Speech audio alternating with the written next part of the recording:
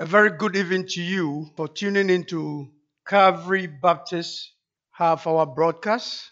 I'm so happy that I can come to your homes, your cars, and wherever you are hearing me from to share God's word with you this evening. I'm delighted. And tonight I'm going to look at the theme, living your life without God. If a person lives his or her life without God, what will be the consequences? And I'm going to read a passage of scripture from 2 Samuel chapter 3 verse 6 to 27. My name is Pastor Joseph Agyei Mensah. I'm so glad that I can share with you God's word this evening. So you follow me as I read 2 Samuel chapter 3 verse 6 to 27. It's a very lengthy passage, but we'll read it and then we'll do reflection on the passage. As the war between the house of Saul and the house of David went on, Abner became a powerful leader among those loyal to Saul. One day, Ishbosheth, Saul's son, accused Abner of sleeping with one of his father's concubines, a woman named Rizpah, daughter of Agyei. Abner was furious. Am I some Judean dog to be kicked around like this? He shouted, after all, I have done for your father Saul and his family and friends by not handing you over to David. Is this my reward? That you find fault with me about this woman? May God strike me and even kill me if I don't do everything I can to help David get what the Lord has promised him. I'm going to take Saul's kingdom and give it to David. I will establish the throne of David over Israel as well as Judah, all the way from Dan to the north of Beersheba, the north of Beersheba in the south. Ishbosheth didn't dare say another word because he was afraid of what Abner might do. Then Abner sent messengers to David saying, doesn't the entire land belong to you? Make a solemn pact with me, and I will help turn over all of Israel to you. All right, David replied, but I will not negotiate with you unless you bring back my wife Michal, Saul's daughter, when you come. David then sent this message to Ishbosheth, Saul's son. Give me back my wife Michal, for I bought her with the lives of 100 Philistines. So Ishbosheth took Michal away from her husband Palti, son of Laish. Palti followed along behind her as far as Behurim, weeping as he went. Then Abner told him, go back home. So Palti returned. Meanwhile, Abner had consulted with the elders of Israel. For some time now, he told them, you have wanted to make David your king. Now is the time, for the Lord has said, I have chosen David to save my people Israel from the hands of the Philistines and from all their other enemies. Abner also spoke with the men of Benjamin. Then he went to the Bron to tell David that all the people of Israel and Benjamin had agreed to support him. When Abner and 20 of his men came to Hebron, David entertained them with a great feast. Then Abner said to David, let me go and call an assembly of all Israel to support my lord the king. They will come and make a covenant with you to make you their king, and you will rule over everything your heart desires. So David sent Abner safely on his way. But just after David had sent Abner away in safety, Joab and son of David's troop returned from a raid, bringing much plunder with them. When Joab arrived, he was told that Abner had just been there visiting the king and had been sent away in safety. Joab rushed to the king and demanded, what have you done? What do you mean by letting Abner get away? You know perfectly well that he came to spy on you and find out everything you are doing. Joab then left David and sent messengers to catch up with Abner, asking him to return. They found him at the well of Sirah and brought him back, though David knew nothing about it. When Abner arrived back at Hebron, Joab took him aside at the gateway as if to speak with him privately. But then he stabbed Abner in the stomach and killed him in revenge for killing his brother Asahel. Amen. This is God's word, and we are looking at living your life without God. Abner, as I have just read, was driven by his own will, his own gains, and his own ambition. Such godless pursuit led him to a life of vanity and fruitless end. He just died like a foolish. The passage of scripture that is as in 2 Samuel talk about, spend a lot of time to do with what Abner has done, the commander who once served under Saul. And he was only mentioned briefly in 1 Samuel as the son of Ner, Saul's uncle. That's 1 Samuel 14, verse 50. Saul and Abner were cousins. After Saul's death, he made Saul's youngest son Ishbosheth king of the northern region. Clearly, Abner has certain influence and power. He's capable and resourceful, but he's a man driven only by his own desires. He lives without God, but we are going to look at his life today as I've just read you the passage and draw lessons from it. We have Ishbosheth, who is from the house of Saul, ruling the north of Israel, and Abner being his commander. And David, the son, David is in the south, that is Judah, with Joab being his commander. And the author of 2 Samuel, the writer of 2 Samuel, then tells us in chapter 2 that Abner came up with this suggestion. 2 Samuel 2:14, to have 12 of his men fight 12 of David's men under Joab's leadership. Why would Abner even suggest this? Is anyone's guess. You can guess why Abner was going to do that. You know, he did that to stoke his ego, to show off, to prove that he has the better fighting men. Any of these are possible. He did that to just prove that he's a better commander of the army than the other one. So Abner was driven by his own will. We are talking about living without God, living on your own will and purpose, and the consequences that you will have if you don't take care. So Abner, he did what he likes to do, most likely to gratify his own desire, ambition, his ego. Without God, this is what we will gravitate towards. If you don't put God as a center of your focus and life, your will preside over your life. Your desires, your ambition will preside over your lives and to take you to where you don't need to go. Now, the author of 2 Samuel highlighted this context at length and with great details because this event eventually led to the enmity between the two houses, the house of Saul and the house of David. It was a foolish thing they did. What resulted was a very angry Asahel, that is Joab's brother, from David's house, pursuing Abner relentlessly with revenge. And Abner is our focus for this meditation as we are meditating on the passage that we just read. Abner warned him to stop, but he refused. Abner warned Asahel to stop, but he did not stop. He refused. Abner turned around and killed him. So foolish deeds lead to serious consequences.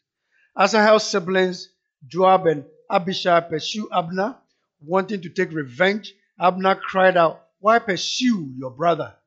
If you look at 2 Samuel chapter 2, verse 26. And the fight stopped. This fight ended, but 2 Samuel 3, verse 1 says, the war between the house of Saul and the house of David lasted a long time. David grew stronger and stronger, while the house of Saul grew weaker and weaker. So Abner was, the first thing I want to share with you, that Abner was driven by his own gains, his own ambition, his own ego. Abner did whatever he can to strengthen his own position.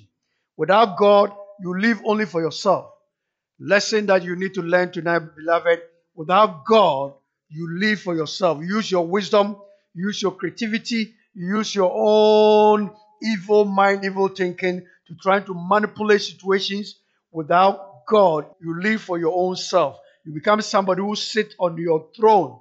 You push Christ out. Even a believer can happen to you. You can push Christ out and use wisdom, human knowledge, and sit on your own throne. Abner has so much power, even the king was afraid of him. Ishbosheth was a puppet king. No one dared to tell him off. The king tried, but he was threatened. Now, Abner says he could easily switch sides and make David king of all Israel. Listen to how Abner put it. I can hand you over to David, chapter 3, verse 8, and transfer the kingdom from the house of Saul and establish David's throne over Israel and Judah from Dan to Beersheba. Chapter 3, verse 10. So we hear Abner's arrogance. It's all in his hands. It's all about what he can do. And he made good his threat. If you read 2 Samuel 3, 12 to 16, here again, his arrogance. Chapter 3, verse 12. His message to David, make an agreement with me, and I will help you bring all Israel over to you. Do you see something that I'm trying to push through here? That Abner was full of himself. He was living without God. He was living on his power, influence, the power and the position that he has. He was living his life on that, and the consequences were very, very, very serious. Beloved, you see, no one dared to tell Abner off. The king tried, but he was threatened. Abner said he could easily switch sides and make David king over all Israel. Now you listen, he says that I can hand you over to David. I can transfer the kingdom from the house of Saul and establish David's throne over Israel and Judah from Dan to Beersheba. So we hear Abner's arrogance. He was living for himself. He was full of himself. He was using human wisdom, manipulating situations, and saying, me, I can do this, I can do that. It's all in his hands. As far as it's concerned, it's all about what he can do. And he made good his threat. Here again, his arrogance, his message to David, make an agreement with me, and I will help you bring all Israel over to you. David asked for his ex-wife Michal back. Abner easily got the king to accede to the request of David. He was a powerful man. He wanted to tell the whole world that he can make things happen. And indeed, he went around doing that, claiming that he can do and do it and do beyond measure and make sure that things will work the way he wants things to go. So, beloved, tonight I'm sharing with you living without God. If you live your life without God, you will have damn consequences. Foolish deeds will lead to serious consequences. Okay? Abner was driven by his own will and his own ego, and that he thought he was larger than life. But one day, in a twinkle of an eye, he was taken off, and he died like a fool. So the next few verses as we read tells us about how Abner went to meet up with the elders of the tribe of Israel and the Benjamites to convince them to come under David's rule. Particularly the Benjamites because they are Saul's relatives. Saul is a Benjamite and Abner succeeded. The tribes agreed. It's quite telling. You can see how much influence he has already garnered by this time. Beloved, he has gotten the power and authority through his position over the years. He is the real power behind the throne. So he did that, and without any regard to God, without any regard, he was always talking about himself. For Abner to be able to convince the Benjamite, whose relative is Saul, the king, to switch side to David, that means he was a very powerful guy, that he can get things done and do it for his own purposes and greed, and also to satisfy his ego. Living without God, beloved, we should live our life with God being the center of our life. Otherwise, the results will be damning dangerous. Now, Abner was driven by his own ambition, and this was his game plan. With his defection to David's house, Abner would eventually be the commander over a bigger territory, the northern and the southern kingdom, Israel and Judah, all the 12 tribes, he will become the commander, the army commander of a bigger territory. That was his ambition. It will force Ishbosheth to come under David with all the tribes switching sides. It is a plot to gain control. It is a betrayal. You want to gain control over vast territory, beloved. You and I need not to live without God. If we live without God, we think we are larger than life. We can control and manipulate every situation. But one day God will just speak and he will reduce you to your size. Beloved, let God be the center of everything that you do, and it will be a blessing. He was so driven by his own ambition that he had forgotten about the men working under David. He had forgotten about Joab, who was also an army commander under David. Can the two of them coexist? How can there be two army commanders? That is what a trick that Abner was trying to use to get Joab under him and also to control larger territory and bring all the forces, the soldiers under his command. How can two commanders be under one king? So to Joab, the only obstacle to David's reign over the entire land is Abner. Take Abner down and you have taken Saul's house down. Joab was the army commander for David, and Joab believed that Abner did not come with good intentions. It was a ploy to spy on David and plot his attack. So Joab came up with a plan of his own. Pretending that he wants to discuss a private matter with Abner, he lured him into a quiet place and killed him. If you are full of yourself, you will become foolish. That somebody with all your intelligence, thinking that you know you can manipulate systems and situations and get your way through and what you want done through, that one day you will wake up to see that you have no wisdom at all. And that's what happened to Abner. Abner was taken to a place and he was killed. He died foolishly. He was a big, courageous commander, but he died without knowing. So you see, Joab too was driven by two things. Joab was a commander under David, and he was driven by vengeance, taking revenge for his brother's death. And two, which some historians believe, jealousy. There's no room for another commander in David's house. I want to be the sole commander, even if David becomes the king of the entire kingdom, the northern and the southern kingdom. I want to be the one who is commanding the army in the territory which Abner was trying to seek. So I want to. So I will take revenge for Abner killing my brother, and I won't share power with Abner. That was Joab's also problem. This is the tragic end of a man who lives only for himself. Everything ends in vain. Everything in this world ends in vain. Beloved, if you are hearing me tonight, everything that you grab in this world, everything that you manipulate in this world, you came to meet them and you will leave them. Everything that you can touch and see and feel are passing away. They are not permanent. Everything. All of us are going to die one day. So everything that we do with our ego, our human ingenuity, our craftiness, the things that we do to accomplish this and get things done our way, they are all futile pursuits. You lose them. It's like chasing wind. He has no regard for God. Abner and Joab, both of them, have no regard for God. Abner was also driven by his own ego, his own gains, and his own ambition. It's all about himself, his prestige, his power, his position, but it's a futile pursuit. You don't do that because you're going to lose them. No one will stay forever. No one will be in a position forever.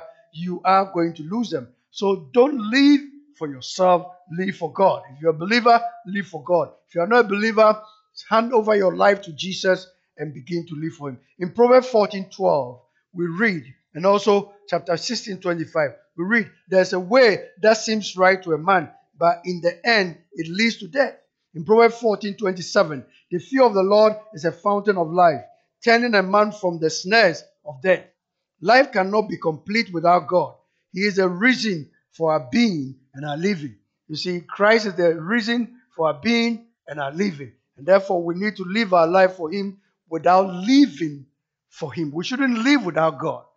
The fear of the Lord is a fountain of life. Without Him, our end will be fruitless. Death, regardless of our prestige, our power, our position in life. So what should really drive us is the divine purpose of knowing God and doing His will, which is what David exemplifies. Regardless of what Saul, the King Saul, did to David, he refused to take revenge.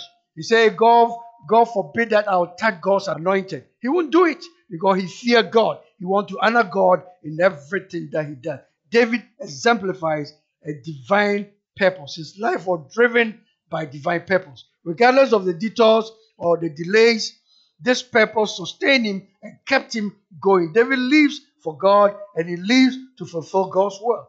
At the end of the day, David still gained the throne that God has said that he's going to gain and sit on that throne because he learned how to let his life be after God's purpose. He lived his life based on divine purpose. There were detours, there were delays. After God has anointed him through the prophet Samuel to become the king instead of Saul, there were a lot of detours, there were a lot of delays. But this purpose of waiting for the Lord and making sure that his life is driven by divine purpose sustained him and kept him going. David lives for God and he lives to fulfill God's will. We've been reading Ecclesiastes. King Solomon was everything, has everything: pleasure, possession, progress, prestige, power, position. And he says everything is meaningless, a chasing after the wind. Ecclesiastes 1 verse 14. God is a reason for our being and living. God is a reason for our being and our living. I cannot emphasize this much enough. God is a reason for our being and living. Something is amiss if you do not know God. And the only way to know Him is through Jesus Christ. If you do not know Him, then you need to confess your sin, repent, and acknowledge Jesus as your Savior and Lord. If you know Him, then stay connected. A branch can never bear fruit on its own apart from the vine. Jesus says in John 15, the fear of the Lord is a fountain of life. Everything is driven by something. Watch what is driving you today. I remember a story that I read about Dr. James Dobson, founder of Focus on the Family. He shared this. He said when he was in college, his goal was to become the school tennis champion. He worked very hard and succeeded in being the champion. He felt proud when his trophy was prominently placed in the school's trophy cabinet. Years later, someone mailed him that trophy. They had found it in the rubbish bin. The school was undergoing renovation work. James Dobson says, given enough time, all your trophies will be trashed by someone else. The only thing that lasts is what we do for him and because of him. If you do things for your own ingenuity, for your own purpose, for your own ambition and ego, it was not going to last. Somebody will come and trash it. The only thing that lasts is what we do for God, genuinely, and we do that because of God. We are not put on earth to be remembered. We are not here to be famous. We are here to be faithful. We are put here to prepare for eternity. We are going to see Him one day and give an account of our lives and our deeds. C.S. Lewis, I read him a lot. He says, aim at heaven and you will get earth thrown in. Aim at earth and you get neither of both and reject Jesus Christ. Hallelujah. So beloved, tonight I'm just sharing with you living without God. You have to live a purpose-driven life, a life that is focused on God. So you see, there's a song that I'm going to just read for you, a popular song. It was written by Frances Havergal in 1874. She's a child of minister in England. She started reading and memorizing the Bible at the age of 4, eventually memorizing the Psalms, Isaiah, and most of the New Testament. At age 7, she wrote her first poem. Many eventually became hymns. Take my life, I give my life for thee, like a river glorious, and who is on the Lord's side. She is a concert soloist. She has a great voice, a brilliant pianist, and learned many languages in addition to Greek and Hebrew. She dedicated her life serving God. And he wrote this song that I'm going to read for you as I end my broadcast tonight. Beloved, he said, take my life and let it be consecrated, Lord, to thee. Take my hands and let them move at the impulse of thy love. Take my feet and let them be swift and beautiful for thee.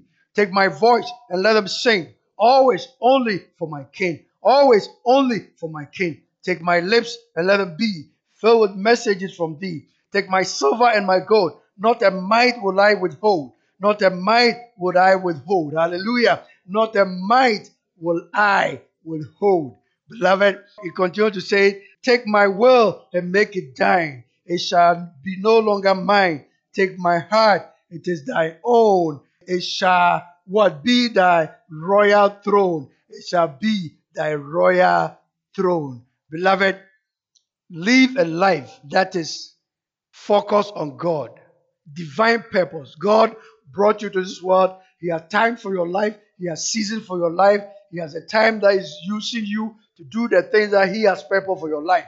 When God says yes, no one can say no in your life. Therefore, if your life is focused on God, you will begin to enjoy. I just gave you a contrast between King Saul and David. God said explicitly through the prophet Samuel that go to Saul, that I have taken the kingdom from him and have given it to David. And since then, Saul began to hate David. And David said, my life is focused. If God has said yes, no one can say no. And therefore, I'm going to focus on what God has said. And therefore, I will never hate. I will never revenge. I will never attack God's anointed. I will wait till God's time coming. Because when God has said it, it is going to come to pass. Beloved, tonight, I want you to have a life that is live with God. A life without God like Abner and Joab have serious consequences. Before you can have a life that is focused on God, that a God-centered life in your life, you need to first accept Jesus Christ as your Lord and Savior. And therefore, you can boldly say these words, take my life and let it be. Consecrated Lord to thee. Take my hands and let them move at the impulse of thy love, at the impulse of the life. Take my voice and let me sing. Oh, always only for you, my King. May the Lord bless you tonight as you reflect on these messages. And if you don't have Jesus as your Lord and Savior, confess your sins to Him and accept Him as your Lord and Savior, and your life will never be the same. May the Lord bless you and keep you. May the Lord lift His countenance upon you and give you peace. May the Lord bless you and thank you for making time with me, a date with me. I believe this broadcast has blessed you. Make a date with me. Same time next week. I am Pastor Joseph Agyei Mensah. Stay blessed.